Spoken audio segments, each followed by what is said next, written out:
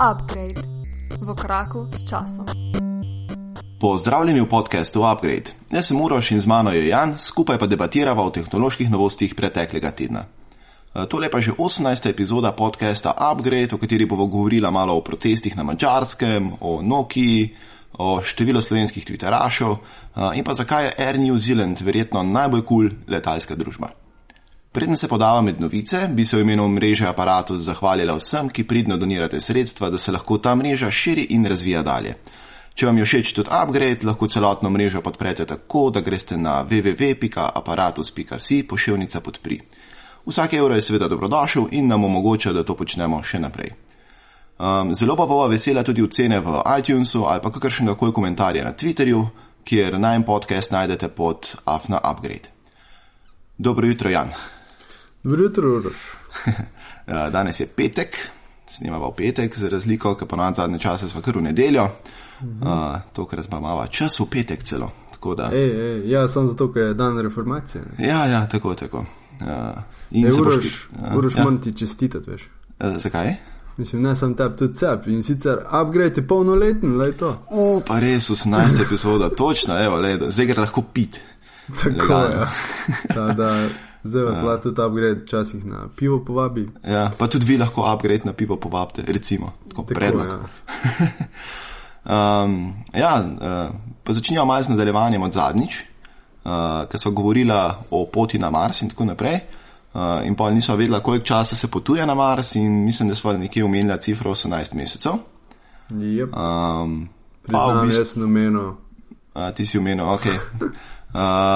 In v bistvu je tako, da se da do Marsa priditi v manj kot 18 mesecih.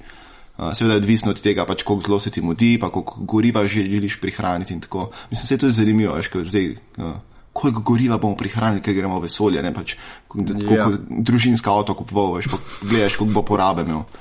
Nekaj tako. V glavnem, različna plovila so tja potovala zelo v različnih dolgih časih. Sicer recimo Viking 1 je leta 1976 potreboval 335 dni, njegov naslednik Viking 2 je istega leta potreboval 360 dni. Vi so že šparali, ne? Ja, tle so že šparali, tako da je že očitno šlo po močkim sredstvih v nas. Ne, se veš kaj tudi, v kakem položaju je Zemlja, ne? Ja, tudi to je res, ja. Tudi točno. To je, ne? Ja, seveda. No, v glavnem, potem leta 2006 je Mars Reconnaissance Orbiter potreboval samo 210 dni. Očitno se jim je mudilo, zato ker je potem Phoenix Lander leta 2008 potreboval 295 dni. Tako da so potrebovali malo več. Potem pa še Curiosity Lander 2012 leta je pa 253 dni potreboval. Tako da v bistvu tako nekje manj kot eno leto potrebujejo. Ja, ampak pač... definitivno več kot pol leta, naprimer. Ja, definitivno več kot pol leta. Tako da ja, to je to. Sam veš, kaj bi pa rad izpostavil tole, ne? Ja, kar?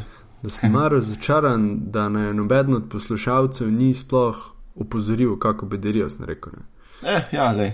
Tada očitno morava še usmeriti podcast tako malo, da ima kakšne znanstvenike pritegnala k poslušanju, da ne lahko pozorijo na take lapsuse. Ja. Če kdo pozna kakšnega znanstvenika, mu lahko priporoča Upgrade, recimo. Ja, a pa kakšnega navdušenega astronoma.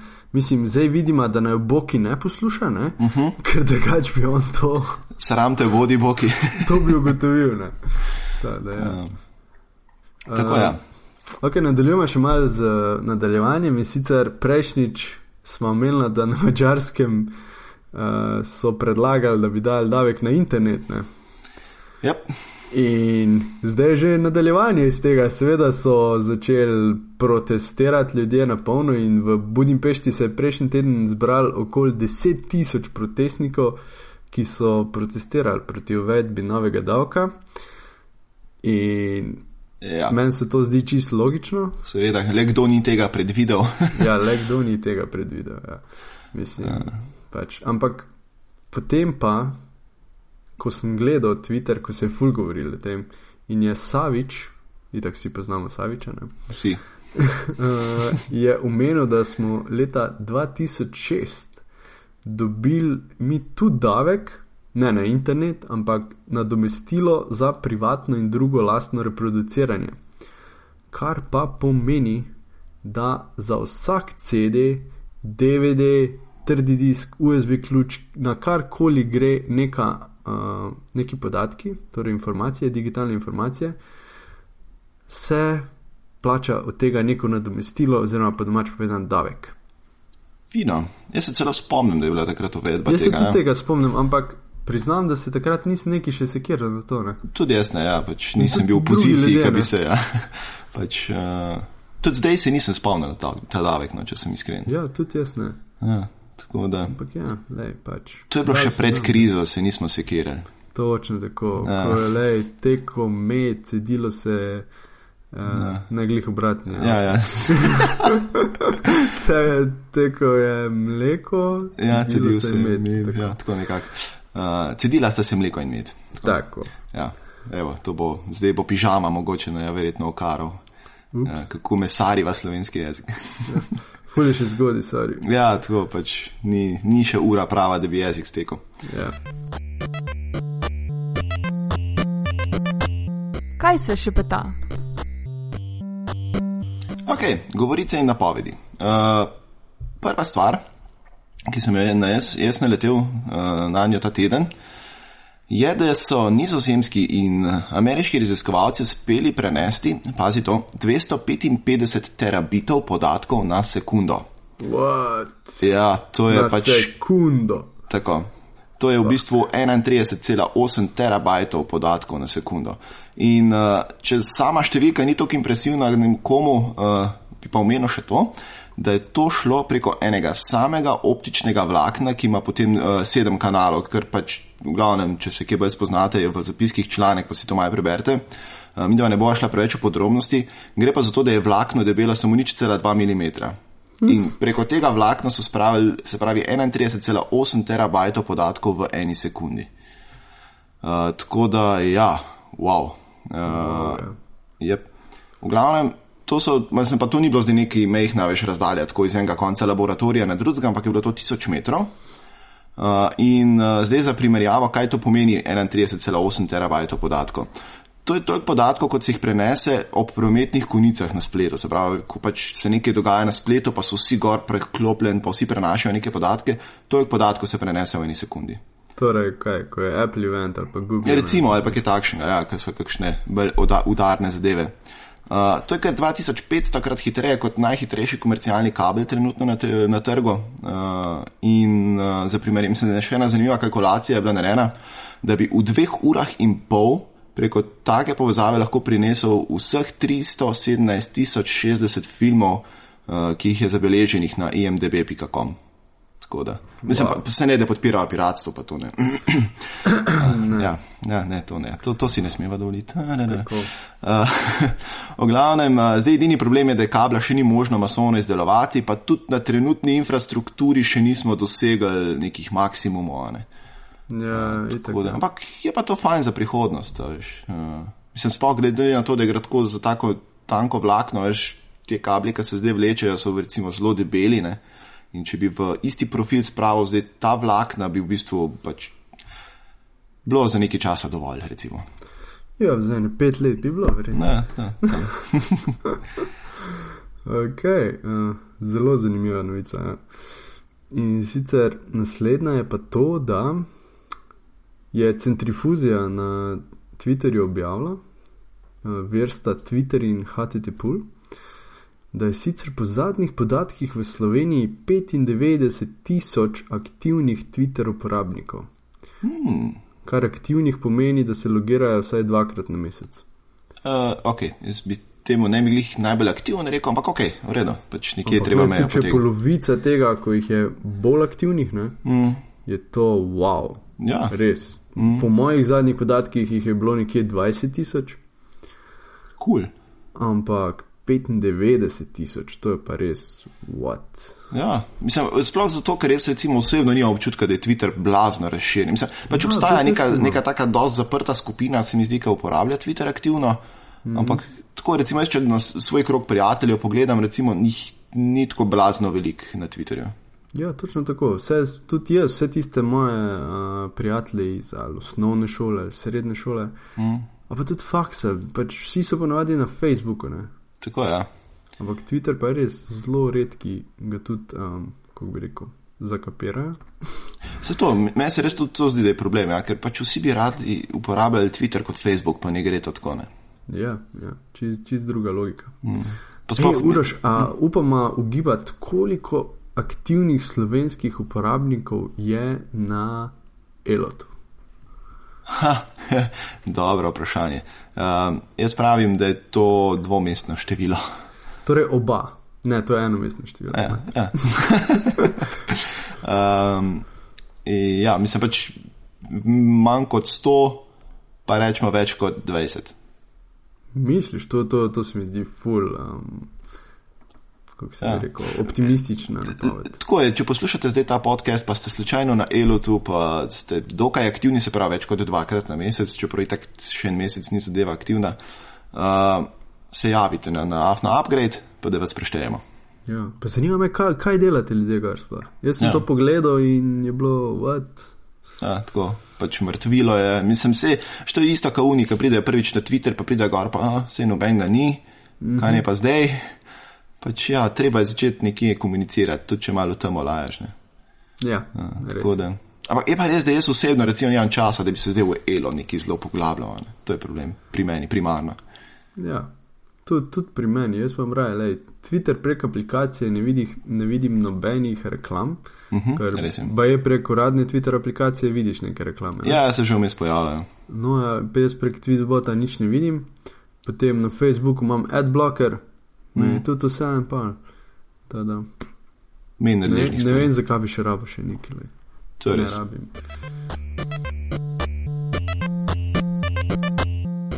Na današnji dan. Na današnji dan, 1. novembra leta 1999, je bila prodana domena business.com za, pazi to, $7,5 milijona. Prepiš pismo. Ja, pač ni sitnica, to se skupaj, ja.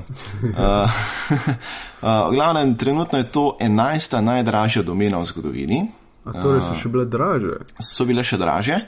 Wow. Sicer najdražja do danes je bila insurance.com.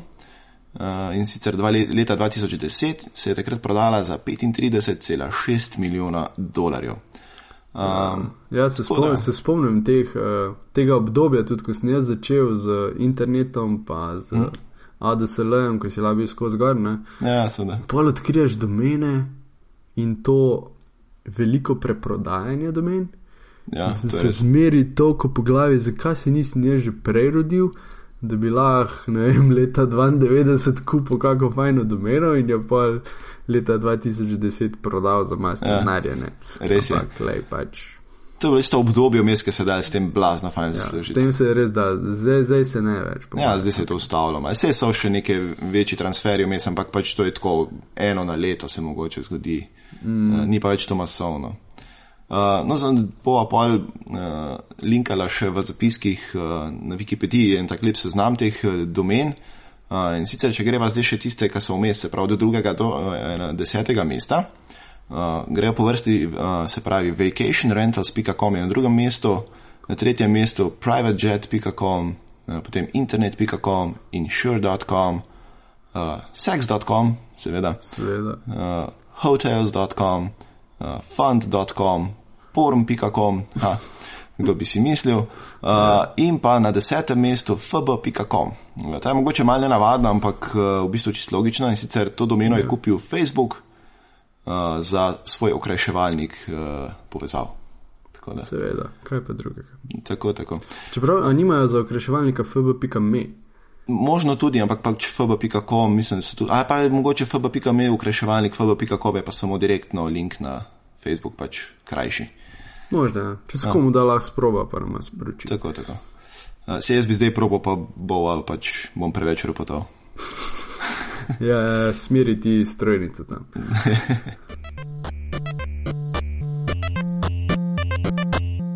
Strojna oprema. V strojnem delu ima danes kar nekaj novic, ker je res neverjetno, kako se je to zasukalo v primerjavi s prejšnjim tednom. Ja, res je. Wow, danes jih ima kar nekaj in sicer. Prva je, da je Alienware, tisti, ki ne poznate Alienware, to je, kako bi temu rekel, je druga firma od Dela ali je sam oddelek Dela? Ja, ne vem, je Alienware dejansko še samostojno podjetje ali samo še blagovna znamka, ampak dejstvo je pač, da si pa to lasti Del. Ja, Del ima to in sicer oni delajo te gamerske PC-je in notebooke, res hudo napimpane za prave gamerje. Tako. Sicer so malo tako, meni so že malo kičasti te zadeve, ampak ok. Ja, ampak zgledajo še vse hudo, ne. In sicer Alienware je zdaj predstavil prenovljeno Area 51 PC mašino in sicer ful zanimivo obliko hišama. Res je. Tak trikotnik z odrezanimi koti, ki pa je zasnovan tako zaradi boljše ergonomije in pretoka zraka. Ja, to se bo zdaj pač v praksi šele videlo. Seveda se bo videlo, ampak verjamem, da so že kaj testirali prej. Tako je, mislim pač glih na pamet verjetno niso naredili take oblike, pač je nek razlog zadaj. In sicer noter lahko stlačiš do 5 diskov, do 3 grafične kartice, ki zajemajo 2 porta, ne? Aha, spravno tako visoka, ja. Itak, da une najhujše. Ja, ko imajo hladilnike velike. Ja. In zanimivo je, da so že začeli grajevati DDR4 RAM, kar pomeni ljudje, če imate DDR3 RAM, da bo kmalu nehal proizvajati DDR3 RAM in da bo šel v višave. Čim prej si nafili RAM do konca v računalniku, ker drugač bo to postalo. Mislim, da tam nekje po novem letu bo po mojem samo še DDR4 aktualen. Po moje tudi, ja. Bolj kot ne. Ja. Noter lahko si izbereš opcijo za 1500 vatni napajalnik. Ja, če bi slučajno rad, ne vem, šoštanjsko elektrarno celo pokuril. Ja, pač, vse čez 2 leti boš lahko pa mini Krško dal noter. Ja, nov reaktor. Ja. Potem seveda so najnovejši Intelovi procesori noter. Čisto vse opcije od najcenejše do najdražje imajo na voljo samo i7 procesor.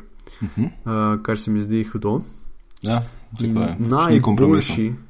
najboljši i7 procesor ima kar 8 jeder, kar je wow. Odlično. Ampak po drugi strani se mi spet poraja vprašanje, katera igra dejansko izkorišča vseh 8 jeder. Ne še. Ja, ne še, ja. To je future proof zadeva. Aha. V tem na matični plošči je še Intel X99 Express čipove. In pa seveda ta računalnik je popolnoma pripravljen na igranje iger pri 4K ločljivosti. Ja, tako da zdaj sam še en tak spodoben 4K monitor treba najditi. Točno tako, ja. Pa se dela, veš, Del ima te hude 4K monitore. To je res. No, lahko lepo v paketu ponudili to. Točno tako. Ja, pametno. Kakšne so v cene? Cene so seveda astronomske, tako se spodobi za Alienware. Sicer začne se pri $1700. Tako je. Ustavi se pa nekje pri $5400 do $6000. Tada pač. Ja. Kaj sem mislim, kaj je to za nas, veš, kaj je tlep, upgrade imamo tako denarja, vsi to je. Tako je, tada dajte prosim donira, da si lahko uroš kupi nekaj. Ja, recimo, mogoče si bom lahko čez pol leta kupil že celo vijake za pritrjevanje v hiše gor. Mogoče celo vijake. Ja, okej. Gremo kar naprej in sicer LG je predstavil 5,3 palčni zaslon, ki ima samo 0,7 mm robu okoli. Kar pomeni v bistvu, da bodo lahko mobiteli v prihodnosti imeli tudi veliko manjši rob okoli. Sicer se pri tem postavi vprašanje, koliko malo robu je še smiselno, da začneš potem že, ko držiš mobitel s prsti po zaslonu, drajsati, ampak ok, pač ne, imaš opcijo imeti manjši rob, ni tega pa treba imeti. In sicer jim je to uspelo s tako imenovanim Neo Edge postopkom, ki združuje matično čipovje od tega zaslona, pa to plast občutljivo na dotik in osvetlitev vse v neko enoto. In zaradi tega je tudi zaslon potem lahko odporen na prah in vodo, kar je zelo zanimivo. Z izdelavo pričnejo pa mislim, da naslednji mesec. In prva naročila gredo seveda v Azijo, ker so tam povpraševanje po teh večjih zaslonih oziroma mobitelih z večjimi zasloni dosti večje. Ja, zato ker vsi vemo tisto, manjši človek, ko si, večji avto imaš, večji telefon imaš, morajo kompenzirati na nek način. Tako je. No, ampak LG je že tako poznan, da zelo veliko podarka daje na ta rop okol, tako da recimo je tak tipičen mislim pač na taka tipična zadeva, predvsem tem je ta LG G3, ki ima 5,5 palčni zaslon, in če ga primerjaš recimo z iPhoneom 6 Plus, je ta telefon blazno manjši. Tako da že zaradi tega recimo, se potem LG zelo, mislim pač to je en tist faktor, ki jih razlikuje od konkurence in pač tukaj zdaj vlagajo veliko. Kar ni slabo. Ja, nič. Tada cool. Če ostanemo še mal pri Aziji in sicer IDC je dal ven poročilo, koliko je bilo prodanih mobilnih naprav v tretjem četrtletju 2014, oziroma ne točno prodanih, ampak oni rečejo shipped, torej koliko je bilo teh naprav pač poslanih trgovcem, mobilnim operaterjem in podobno. Sicer kar za 25 več procentov kot v istem obdobju lani. Pač številka je 327,6 milijona, kar je ful, medtem ko v prejšnjem obdobju isto leta lani je bilo 261,7 milijona. Dobro, lepa rast. Ja, lepa rast, ja. Ampak pač tudi kam vse to vodi, veš, pač. Ja. Kaj bomo pol naredili s tistimi napravami, ko niso več uporabljene, 4 leta starimi napravami. To bo se spet nekje nabiralo na nekem smetišču in bo grozno. Ja, to je res. No, ok, ampak iz te teme nazaj na prvotno temo in sicer na prvem mestu je še zmeraj Samsung, ki še čeprav mu pada prodaja in vse, ampak še zmeraj v prvi največ naprav pošlje naprej, vse glede na to, da imajo, kar povej. Ne, glih to verjetno, kar si ti zdaj hotel povedati, da imajo pač tukaj širok nabor naprav. Točno to, pač zelo širok nabor naprav. Drugi je Apple, kar je seveda tudi po zaslugi iPhone 6 in 6 Plus. In tretji, po moje tudi najbolj zanimiv je pa kitajski proizvajalec Xiaomi, ki pač drugje kot v Aziji sploh ni ful znan, ampak ne pozabimo, da imata samo Kitajska in Indija že tretjino svetovnega prebivalstva. Tako da je to kar dosti velik trg, verjetno. Zelo velik trg, ja. Na četrtem mestu sta pa Lenovo in LG. Ok. Zdaj, slučajno je kje zavedena, verjetno ne, da, tukaj še ni upoštevana verjetno Motorola. Pač pod Lenovo. Ne, pač pravijo, da čeprav je Lenovo pač kupo Motorola Mobility, da Motorola bo definitivno vse rolala naprej kot kot ločena podjetje in da verjetno bojo tudi ti deleži bili ločeni, da jih ne bojo predstavljali kot eno. Za eno podjetje. Ok. Ja. Ker je pa mislim, da glih zdaj bilo uradno, zdaj ta prodaja speljana do konca. Ja, res ne moram. Dan, dva nazaj. Ja, tako. Ok, greva naprej. Oppo N3 je bil predstavljen zdaj. To je še eden od njih proizvajalcev z Azije. In sicer je predstavil ta mobitel kot selfie telefon, mobitel, ker je očitno zadnje čase kar trend. Zelo. Ja. In v bistvu Oppo, mislim, da je imel že prej nek model, ki si lahko kamero obrnil. Se pravi, kamera je na nekih vodilih in lahko zadevo pač je obrnjena zadaj in je obrneš in je obrnjena naprej. Ena je prej bil zdaj pa. Ena, to je super, ja. In sicer ima kamera 16 megapikslov z zaslonko f2.2, 2.2, pardon. In v bistvu so očitno zdaj te trendi šli res v smeri selfie telefonov. Mene sicer pri tej kameri bistveno ne moti drugega kot to, koliko časa lahko to obaračaš, preden se skupaj gre rakom žvižgati. To pač je en gibljiv del, ki lahko pač crkne. Ja, ampak nisi povedal, kaj je posebnost tega gibljivega dela. Sicer, da je motoriziran, ne? Ja, točno, ja. Tako da, zanimivo. Deva močkim še najprej specifikacije preleteti, pa še pa misli na to temo rekla. In sicer 4-jedrni 2,3 GHz Snapdragon 801 procesor, ki je zdaj že nekak kar standard pri teh mobitelih višjega ranga, 2 GB RAM-a, 32 GB notranjega pomnilnika, 5,5 palčni zaslon, Full HD, kar je v bistvu zanimivo, ker je zdaj v bistvu se zaslon iz 5,9 zmanjšal na 5,5. Wow. Ja, to pa res zanimivo je. Celo nekdo mogoče zakapiral, da ni treba zdaj tlačiti gor ne vem kakšnih zaslonov. Mogoče pa oni hočejo biti trendsetteri, da bojo prvi začeli spet manjšati. Ja, mogoče. Čeprav dobro, Sony v bistvu ni nikoli nehal manjšati, ker ima svojo Xperia za 3 kompakt, recimo, kaj super telefon. Ostaneva tukaj, da ne bo spet zajadrala.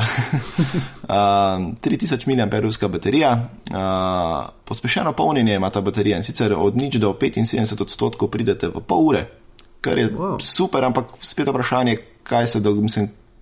koliko to vpliva na samo življenjsko dobo baterije. Ja. Ker pač verjetno ni zdravo.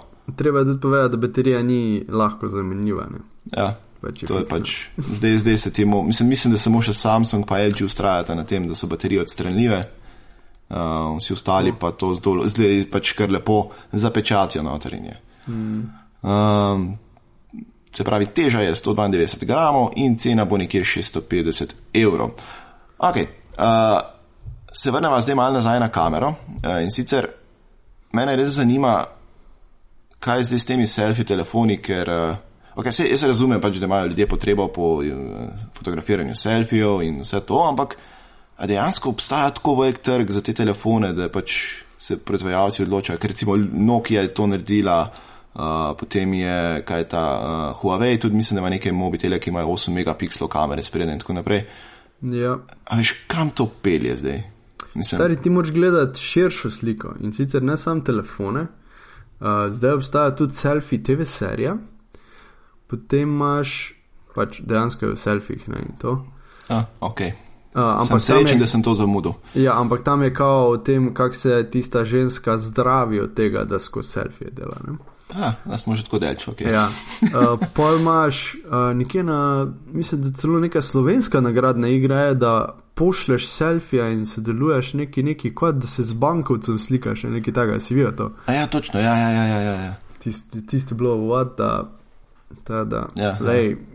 to se je zdaj tako razpasl, da sam čakam, kdaj bo umrl vse skupino. Ja, res je. Mislim, te selfije, se mi zdi, da tako letos, bolj ko smo šli čez leto naprej, bolj je bilo to neka popularna zadeva. Čeprav, vse so že prej bili te selfije, ampak se mi zdi, da je tam nekje eksplozija bila, kaj je Ellen vodila Oscarje, ne, ali kaj je. Ja, mislim, da so bili Oscarji. Ja, mislim, da tam je pa zadeva eksplodirala, pa so pa kar vsi so hoteli selfije, tudi te slavni in tako, so hoteli te selfije nekam poriniti in tako. In zdaj se mi zdi, da pač to sploh še ne opada, kar raste nekako. To se je zdaj preselilo na mobitele, pa se pravi, kot si rekel, ti v televizijo in mislim, dobro, pač vsak po svoje. Pa se pa vmes zgodil iCloud leak, ne? Ja. Reče se mu iCloud leak, čeprav je bilo še tudi iz drugih sourceov. Pa ne vem, če je ljudi to sploh kaj spametovalo, no. Ja, kot kaže ne, ampak nekje se bo pač to, nek se bo ena zadeva še malo grč zalomila, kot se je pri iCloudu, po mojem. In takrat bo verjetno potem spet stekla kakšna debata in mogoče se bojo pa kakšne spremembe pa zgodile. Je pa res le pač ta faktor, mislim pač zasebnosti, kar velik in pač je treba to upoštevati. Pač, jaz res, sem se objavljal veliko fotografij po spletu pa to, ampak veš nikoli nič tacga, da bi tako rekel, veš, da bom pa sebe, pa ne vem, svojo družino tle zdaj, ne, tukaj jo imate, glejtejo, veš, pač, to je moja stvar in ne. Ja, nekaterim pa paš, ne. Ja, res je. Jaz pač ne moš nobenemu brand tega, ne. Lahko mu sam poveš, kakšne so lahko. Zdaj že preveč polemiziramo o tem, gremo naprej. Res je. Ostane še malo pri Oppotu in sicer ne samo, da so izdali ta selfie telefon, in sicer izdali so tudi telefon Oppo R5, ki je najtanjši telefon na svetu, smartphone. In point je v tem, da je debel samo 4,85 mm. Wow. Ker tisti je, what? Ja, mislim. Zakaj? Ja, kdo, mislim. A je res treba? Ja, očitno, ne. Dej, a ti posodim valar, boš še malo povalo pismo. In tak je tanek, da še klasičnega vtiča za slušalke ne moš imeti gor. Kar je tako velik problem, če me vprašaš? Ja, pa res je tukaj se mi že zdi to nepotrebno, da se tam tanjšajo stvari v nedogled. Ne. Tako je. Veš, kar je tam nekje pod 8 mm, je pač škoda sploh študirati, da je to zdaj, ne, treba še kaj. Zmeri, ko slišim, da je kak telefon ful tanek, se spomnim na vic izpred let in sicer, veš, tisko je bila primerjava 1980, kak so bile televizije debele, CRT, ne? Pa leta 2005, naprimer, ko so zdaj tanki LCD, ja. In pa leta 80 je bil suh človek zdrav, leta 2005 je pa debel človek zdrav. Ne? Pač naprave se manjšajo, mi se pa širimo. Ne? Ja, res je. Ja, ja, zrno resnice je tukaj nadskrito, res.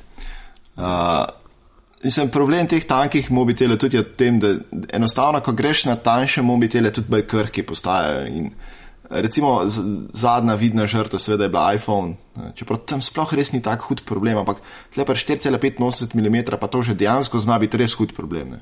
Ja, ne. Tako da pač, mislim, jaz nimam več proti temu, da se meje tehnologije premikajo naprej in dalje in tako naprej, ampak vse to krapič na ceno trdnosti, na ceno velikosti baterije in tako naprej. In ne vem, če je zdaj ta pravi čas, da se to gremo, no, tako bom rekel. Pač so druge stvari, ki si jih je treba pač na mobitelih urediti, ki niso debelina. Res je. Ok, greva še naprej, imamo tle par hardwareu še kar nekaj debat. In sicer Lenovo je tako zelo potihem predstavil svojo pametno zapestnico. Nič, ki veliko ni bilo v medijih tega govora, potem so pač samo objavili na svoji spletni strani in tako naprej. No in zdaj bi mogoče najprej prosil, da roko dvignejo vse tista podjetja, ki še niste naredila naprave, ki se nosi okoli zapestja, ker mislim, da je sam še verjetno ta naša slovenska tovarna SIP, kmetijska mehanizacija, ostala na hladnem, ker pač se mi zdi, da zdaj bo pa res vsak čas bomo to v prašku dobili, ker pač, veš, mislim, preveč je teh naprav, pa nobena ne izstopa bistveno. In tudi ta Lenovova, pač, neč tazga ni, no. Nosiš jo okrog zapestja, čist taka generična zadeva je, edina stvar, ki mogoče je tako omembe vredna, je, da lahko odkleneš računalnik ali pa kakšno drugo napravo v bližini, ko se približaš, preko Bluetootha. Pa to, da je mogoče kompatibilen tako z Androidom kot z iOS-om, vse ostalo je pa pač, veš, tisti, ki poberajo z trgovinskih polic komponente, pa jih skupaj sklofajo v eno napravo in tle, to je naša stvar. Ne? Ja, točno tak. Ok, jaz razumem to kot mogoče pilotno zadevo pri Lenovo, pač naredili smo nekaj zato, da vidimo, če znamo, pa bomo naslednjič kaj bolj. To je isto, kot so začeli s temi touch telefoni, jaz imam občutek, veš, ko je še, ne vem, Nokia ustrajala, da ni touch, BlackBerry ustrajala, da ni touch, pa jih je pa mogoče njihova izkušnja, ko so videli, da so zamudili to touch revolucijo, rečemo, jih je zdaj pri nekem novem produktu silila v to, da čim prej dajo ven neko svojo zapestnico oziroma neko stvar, ki jo lahko nosi človek na sebi. Ne, možno, ja. Pač samo zato, da lahko rečejo, ok, smo tudi tukaj mi, ja, ne. Ja, nismo zamudili, tukaj smo. Ja. Nismo dinozaver. Nismo. Veš kaj pa je zanimivo pri Lenovo, da ne vem, če si videl tam, Ashton Kutcher je kao njihov predstavnik, kaj bi človek rekel, čeprav oni ga imajo tam kot inženirja. Ja, res je, to že nekaj časa nazaj so ga dali na to mesto. Ja, in je ful tak bizarno. Je, no. Mogoče so pa mislili, da Steva Jobsa pač najemajo, a veš pa so se zmotili, kaj je Kutcher igral ga. Ja, točno to. Točno to. No, poleg Lenova je pa tudi Microsoft predstavil svojo nosljivo napravo, kar je bilo sicer že nekaj časa tako špekulirano in tako naprej. In se sama naprava mogoče še ni tako spektakularna, kot pa širša ideja, ki stoji za to napravo. Pa deva najprej sam napravo opisati, in sicer 1,4 palčni zaslon, noter ima GPS, ima UV senzor srčnega utripa, pa še mislim, da so našteli nekih 10 senzorjev, ki so jih ugradili, tako da je kar dobro opremljena stvar. Ima 2 bateriji, in sicer 2x po 100 mAh. Zakaj pa 2? Mislim, da ima na 2 konca so jih dali, ker je v bistvu ta Microsoftova zadeva ima tudi v pasu samem ugrajen komponente, ne? Se pravi, ni samo na vrhu pa potem pas okol, ampak imaš na vrhu zaslon, na straneh mislim, da so baterije, na spodnji strani je pa senzor srčnega utripa. Pa mislim, da celo količino kisika v krvi merijo in take stvari. Tako da, mislim, kako pa to meriš? Ali se ti zapikne neki v žilo noter? Ne me sprašvati, ampak to se zdaj tudi ugrajuje. Mislim, da celo Samsung ima neke te zadeve na te zadnji Gear S. Tako da ne vem, na kakšen način, mislim, da z neko podobno deluje kot senzor srčnega utripa, z neko svetlobo se posveti in verjetno se pač pri določeni valovni dolžini svetlobe da prebrati količino kisika v krvi. Sklepam. Ja, tako da delc mu prši. Inženir, bom rekel, da verjamem. Ja, tudi jaz, pač to je edin podatek, ki ga imam, tudi jaz se nisem poglabljal, ampak funkcionira pa je. Tako da ja, ta ura je tako z inženirskega vidika to kar dobro zgrajena. Mislim, zanimivo, všeč mi je, da so uporabili tudi ta del okrog pasu, je pa res, da pač zdaj zaradi tega pasa ne morete menjati, ne. Problem. Ja. Torej, kakšne pa imamo na voljo paščke? Mislim, da je zaenkrat samo črn. Sam črn? Ja, nisem zasledil nobene druge barve. Jaz bi hotel Pinky ali pa Hello Kitty ali pa kaj takega. Zdaj črnega pisma. Kitty. Če bi te moja žena slišala. Nisi videl zdaj, da je Apple predstavil Beats slušalke, ko so Hello Kitty? Ne, ojoj. Ja, to je ojoj, ja. Moja žena je namreč blazno alergična na Hello Kitty. No, ne, da se poslušate. Ne bom mi dal. Glavnem, uporabniški umestnik je zelo pač Microsoftovski, kaj so, ploščice so gorne, podatki so na njih. Cortana se celo, mislim, integracija s Cortana obstaja, če uporabljate to na Windows Phone-u. Namreč, kolikor jaz vem, ta zadeva ne bi delovala tudi z Androidom pa z iOS-om, lahko da sem jaz to narobe prebral, ampak tako sem zasledil, ker če drži to, je to super. Ja, ampak spet, itak si vemo, da bo najbolj z njihovo napravo delala, ne? Seveda, mislim, če to je logično, ampak je pa zanimivo, ker ta zadeva se bo pač povezovala z aplikacijo Health, ki je pa del, zdaj, to je tista širša ideja, o kateri sem prej govoril, in sicer Microsoft je razvil neko platformo, ki je tudi ime Health, in bo v bistvu delovala kot neko središče, stičišče vseh podatkov, ki jih nabiramo preko različnih naprav, ne? To bo živelo na nekem oblaku in potem se bo dali tam gor te podatke tako obdelovati, da boste dobili iz tega neke relevantne informacije o pač vašem stanju, zdravju, telesni aktivnosti in tako naprej in boste lahko to celo z zdravniki delili in tako. Mislim, tak zelo velik podvig tukaj za tem zadnji stoji in se mi zdi, da Microsoft tukaj ima prave ideje. Ja, zamisli si, naprimer, zdaj vsi ful devajo poudarek na zdravje in na zbiranje informacij od zdravja. Ful mi je čuden, kako bojo, naprimer, zdravniki pač te informacije predelovali, ne?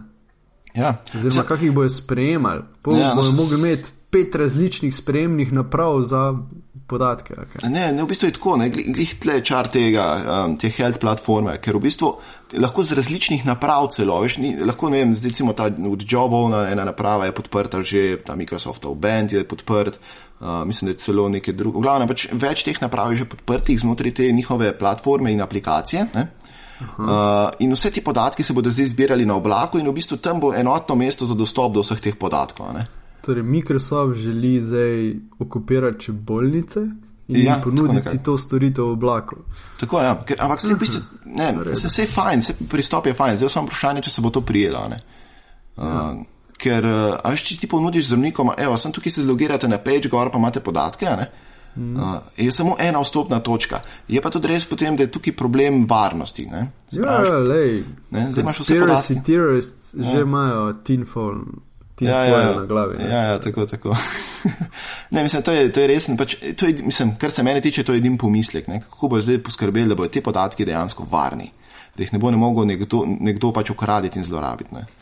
Vse ostalo se mi zdi pa super pristop in če to Microsoftu uspe, bo kar veš, te nosljive naprave so zdaj neka neodkrito ozemlje in se še zelo lovijo vsi, kaj bo z tega, kako bojo to uporabili in Microsoft ima, kar se mene tiče, zelo prave ideje. Tako da bomo videli, bomo malo spremljali, kaj se bo dogajalo naprej. Ja, definitivno. Če še greva malo k Microsoftu, mislim, če še ostaneva malo pri Microsoftu in sicer naj povem znameniti stavek, ki je drugač v drugi obliki, ampak sem ga prilagodil sam za današnji podcast. Nokia je mrtva, dolgo naj živi Nokia. In sicer Microsoft je razkril, da nove Lumie ne bodo več nosile blagovne znamke Nokia, ampak bo ponovno to Microsoft Lumia. Kar je fajn. Žal, Nokia je res mrtva, ne? Ja, ampak meni je fajn, da je pač Microsoft, mislim, itak smo si vedeli, da Nokia ne bo več živela, mi je pa všeč, da je Microsoft obdržal blagovno znamko Lumia, pa da ni to zakompliciral v božjo mater, tako kot zna. Ja, prosim, kar preber, kaj si napisal tole. Ja, v bistvu sem napisal, da sem srečen, da ni zdaj to Microsoft Lumia for Windows Phone with Bing 8.1 Service Pack 3. Kar je nekaj, kar bi zelo pričakovali od Microsofta. Točno to, ja, še kako cifro smo pozabili. Ja, verjetno še. Je pa res, da se bo blagovna znamka Nokia še vedno uporabljala na najbolj osnovnih modelih mobitelov, zato, ker ima Microsoft pač 10-letno pogodbo z Nokia, v kateri je to opredeljeno. Torej, ne vem, Nokia Ash, kaj že? Asha, ja. Nekaj taga in podobni, vsaj te, ki so full v Indiji, pa tako. V Braziliji se mi zdi, je to v teh rastočih trgih. Ja. Tam bo še kar Nokia, no. Tako. Pač. Za Nokia samo na teh Lumia mobitelih je bila pa pogodba, mislim, da nekje 18 mesecev, tako da so me zdaj to prehodno obdobje in to je bek ne to. Ravno se je izteklo, ne? Da vsi, ki imate še te Lumie, kjer piše gor Nokia, shranite jih. Ja, to je zdaj spominska vrednost. Ja, nostalgično se bo tela spominjali čez 2 leti, pa bo tako pozabili. Ja, pa seveda deli Nokia kot podjetja še vedno obstajajo in se ukvarjajo med drugim z zemljevidi in mrežnimi tehnologijami. Teh delov Microsoft ni kupil. Kupijo zgolj del podjetja, ki se ukvarjajo z mobiteli. Tako je.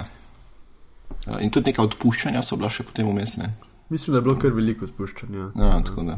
Ok, pač to je tista potem grda plac. Ja, ne, kaj čemo.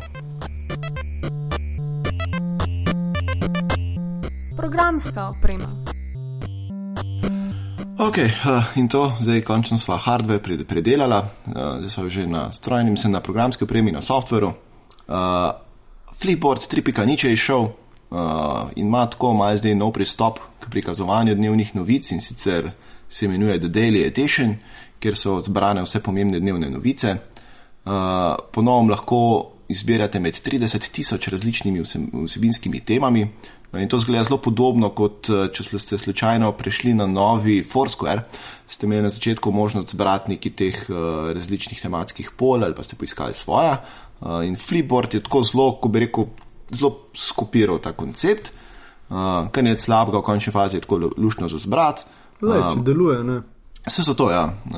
In tudi sam dizajn je malo prenovljen. Se mi zdi, da je mačkem bolj poudarka na samem tako družbenem pristopu, lahko sledite osebam, pa njihovim revijam in tako ustvarjate svoje revije, tako že prej. Tako malo več interakcij se mi zdi tako. A je še kar pogoj, da imaš Twitter account?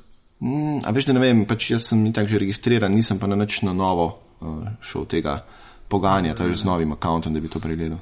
Ko pa povem, a ti drugače uporabljaš Flipboard?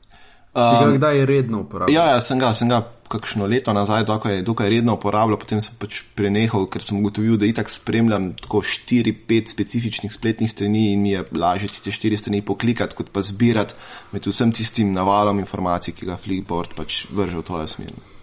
No, jaz naprimer nikoli nisem uporabljal Flipboarda, resno, mislim, sem kdaj ga preizkušal na vsake toliko. Ne vem, ni me potegnilo, no, pa raj imam, ko gledam Twitter timeline, takrat tam vse novice dobim res, vse kar potrebujem od tehničnih novic do političnih novic, vsega res. Ja, to je res, ja, Twitter je tak, mislim, Twitter je sploh fajn za ta utrip tist momenta zajet, tako da. Ja, točno tako. Flipboard je pa nekje vmes med Twitterjem pa nekim RSS klientom, tako pač. Ja, in klasičnim časopisom, bi jaz rekel. Ja, tako je. Tak moderniziran klasičen časopis, no. Tako je. Kjer si lahko uporabnik svojo vsebino v bistvu zbere. Tako je. Ja, cool. Ok, gremo spet nazaj na Microsoft in sicer... Ja, danes ga ne morva nič spustiti. Ja, so taki dnevi, ne. In sicer Windows 10, zelo zanimiva novica, ki me presenetila, da bo to dejansko bilo na Windowsu, in sicer, da bo Windows 10 imel upravljalnik paketkov, torej file manager. Ne file manager, packet manager. Packet manager, ja.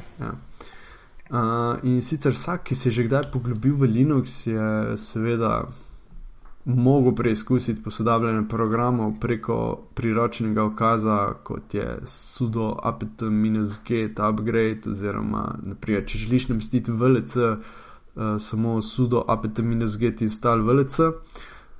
Ja, zdaj sem povedal sam za Ubuntu sisteme, ne poznam drugih, to je to. Ampak nekje pač v tem rangu gre vse skupaj. Gre za zelo podobni. Ja. Gre za pač upisovanje ukazov v ukazno vrstico. Tako v terminal ponovadi, no.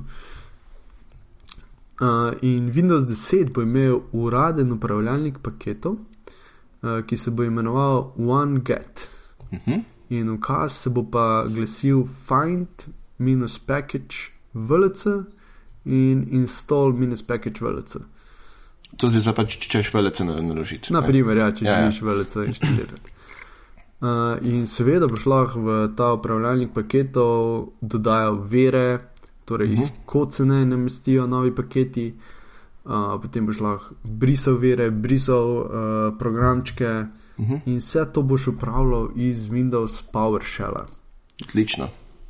Torej ne klasičnega command prompta, ampak pač PowerShella. Boj, da se bo dal neki poheka, da boš lahko direkt iz CMD tudi, ampak... Ok. Ja. In OneGet je že na voljo v Windowsu 10 v tehničnem predogledu, o katerem smo že govorili 2-3 epizode nazaj. Meni zmanjkuje razlogov, da ne bi tega probal. Zdaj me pa res, mislim, da me pa že tukaj srbi, da bi nekam eno 10 si naložil tako. Ja, pa magari si daš v virtualno mašino. Ja, seveda, enega virtualca postaviš, pa je. Sploh pa Windows 8, recimo, kam je že tako grejen, noter to, tako da zakon. No, evo ti, ja. To bom res preizkusil. Bom poskušal preizkusiti do naslednjič, pa malo poročati, če mi bo uspel. Ja, ker jaz ko uporabljam Linux na serverju in res, to je najboljš. Pač preko kazne vrstice to narediš, cek.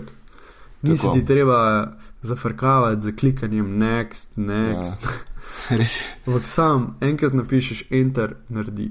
To je to. Mislim, meni je tudi to zelo všeč. Sicer je res to bolj za power userje, ampak mi je všeč, da Microsoft skrbi tudi za power userje. Ne samo za one, ki pač znajo miško uporabljati in vsako stvar klikajo, bog ne daj, da bi kakšno bližnjico na tipkovnico uporabili, kaj še da bi pač v terminalke klofali. Ja. Tako da, mi zdi, da Microsoft je začel jeti v pravo smer spet. Tako. Ja, tudi jaz dobivam zmeri bolj tak občutek, wow. Tako, ne. To je samo dobro, to je samo dobro. To je samo dobro, seveda. Zanimivosti. No, in sva prežvečila vse vsebine že in sva že pri zanimivostih. Google bi rad v naša telesa ugradil oziroma spustil majhne nanomagnete. Tako pač. Google je tako podjetje, ki se ukvarja očitno že z vsem. Ja, veš koga me Google spominja? Mislim, da vem, koga pa zdaj. Pošto. Ok, nisem sicer to mislil, ampak ja, dobra primerjava. Mislim, by the way, ko lahko tudi na pošti pošleš, mislim, ba je še lahko pošleš pošto, no, to nisem čist ziher, je treba preveriti, ampak lahko še kaj kupiš zraven, kako svečo, radirko, čokoladico. Tako tudi na Googlu še lahko kaj poiščeš z njihovim brskalnikom, vmes pa še lahko nabaviš 100 stvari. Tako je. In Google si želi razviti magnetne nanodelce v velikosti približno 1000 premjera rdeče krvničke, ki se bodo prisesali na naše molekule in bodo potem na to odkrivali neke potencialne vzroke za bolezni in tako naprej. Seveda bo vse to v navezi z neko napravo, ki jo boste nosili na zapestju in bo lahko spremljala pot teh nanodelcev po vašem sistemu. In Google pravi, da so sicer še zmeraj zelo tako v povojih te ideje in so še nekje 5 let od realnosti, ampak se mi zdi tako 5 let neko dolgo obdobje za realizacijo, ker tako veš, če gledaš na to, kaj hoče oni narediti, pa tako v 5 letih je to kar tako kratko obdobje. To je zelo kratko obdobje. Tako da že zagotovo nekaj morajo imeti, ne? Ja, verjetno so že kar dobro zastavili to. Gre se pa za to, mislim, da ni neka skrivnost, da pri Googlu že tako nekaj časa krožijo ideje, da bi oni malo tako goljufali smrt, pa podaljšali neko nesmrtnost, iščejo tak malo. Ne vem, kdo sicer od Microsoftovih vodilnih je zelo za to zagret. Ne morem se zdaj spomniti, je to slučajen Brina, je kdo drug. Bova pa malo poiskala enkrat, ker se mi zdi, da sem nekaj časa nazaj že nekaj o tem bral. Microsoftovih? Ne Googlovih, a sem Microsoftovih rekel? Pardon. Štrke so tako o Microsoftu govorila danes. Od Googlovih vodilnih je nekdo tu zelo tako zagret za te zadeve, bom preveril. Ko imaš veliko denarja, ne? Pa če ne živiš v dolg, kaj ti pol to nuca? Točno to, ne. Ampak sej, ne, meni je fajn, da se raziskujejo v tej smeri, veš, kako podaljšati življenjsko dobo. Sej že zdaj, recimo, če pogledaš nazaj, živimo dlje, ampak, veš, ne, išejo, če drugega ne se bojo iz tega verjetno kaj naučili, ki bo nucel nam na drugih področjih, ne. To je samo dobra stvar. Ja, to je to, kar je tega. Malo tudi pač najdela smo en video, oziroma verjetno ga je veliko ljudi najdel, se je zelo popularen. In sicer ful dober video so naredili Air New Zealand in sicer o varnosti na letalu. Vsi vemo, vsak je že bil kdaj na letalu, na začetku stevardi in stevardese kažejo, kaj vse moraš delati v primeru nevarnosti. In sicer v tem videu je Air New Zealand prikazal z igralci Lord of the Rings, torej Gospodarja prstanov, ni z vsemi igralci, ampak je video na temo Gospodarja prstanov in Hobita. No. Tako. Mislim, celo Peter Jackson je noter. Tako, pa kaj je? Frodo, ja. Elijah Wood, ja. Elijah Wood, točno to je. Ja. Teda ful zanimiv video, sploh če si fan Gospodarja prstanov in Hobita. Res sem. Je fajn, no. Mislim, škoda mi je bilo, da ni Gandalf ta pravi, ne. Okay. Mislim, da je nek drugega igralca so dobili, to je škoda. Škoda, po mojem si ne morajo privoščiti pravi. Tudi to je, ja. Zdaj bo Katarina obila, ko se ne morem spomniti, kako mu je ime. Ja, evo, to zihar se bojo na Twitterju usuli komentarji.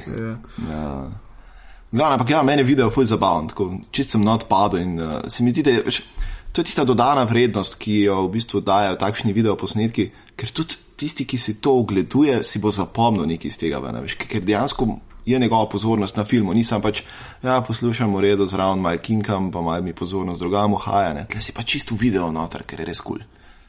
Ja, točno to, ja. In mislim, Ian McKellen, a ni Ian McKellen? Evo, res je. To, spomnil sem se. Rešil si se.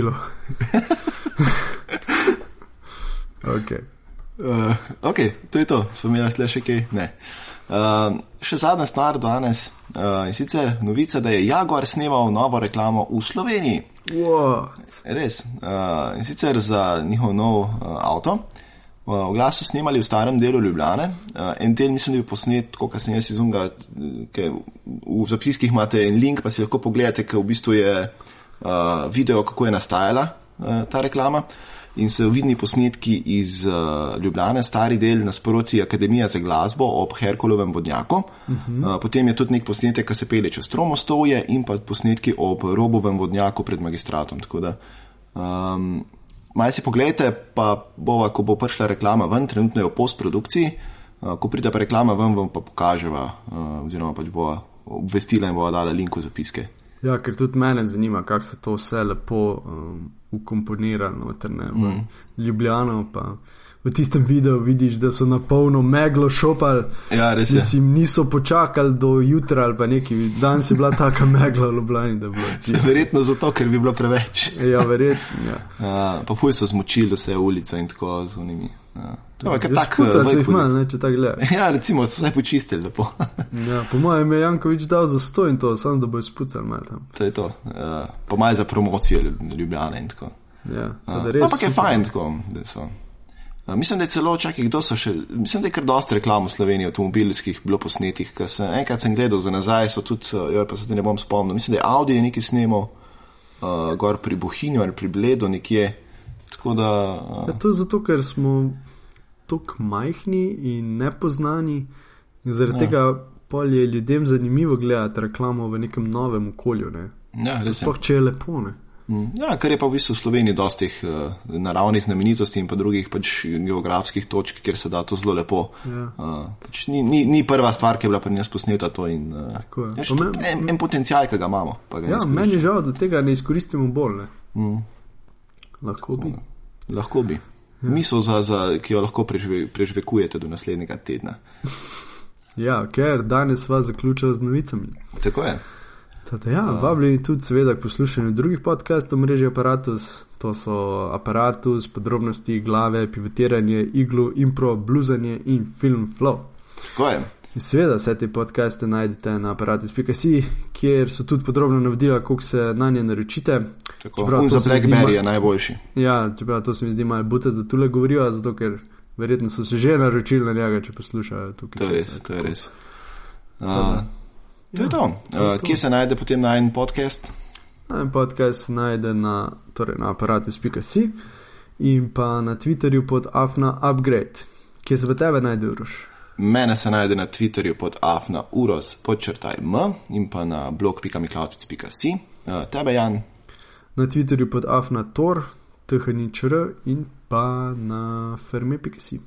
Tako, to je to vse za ta teden in se vidimo naslednji. Čau.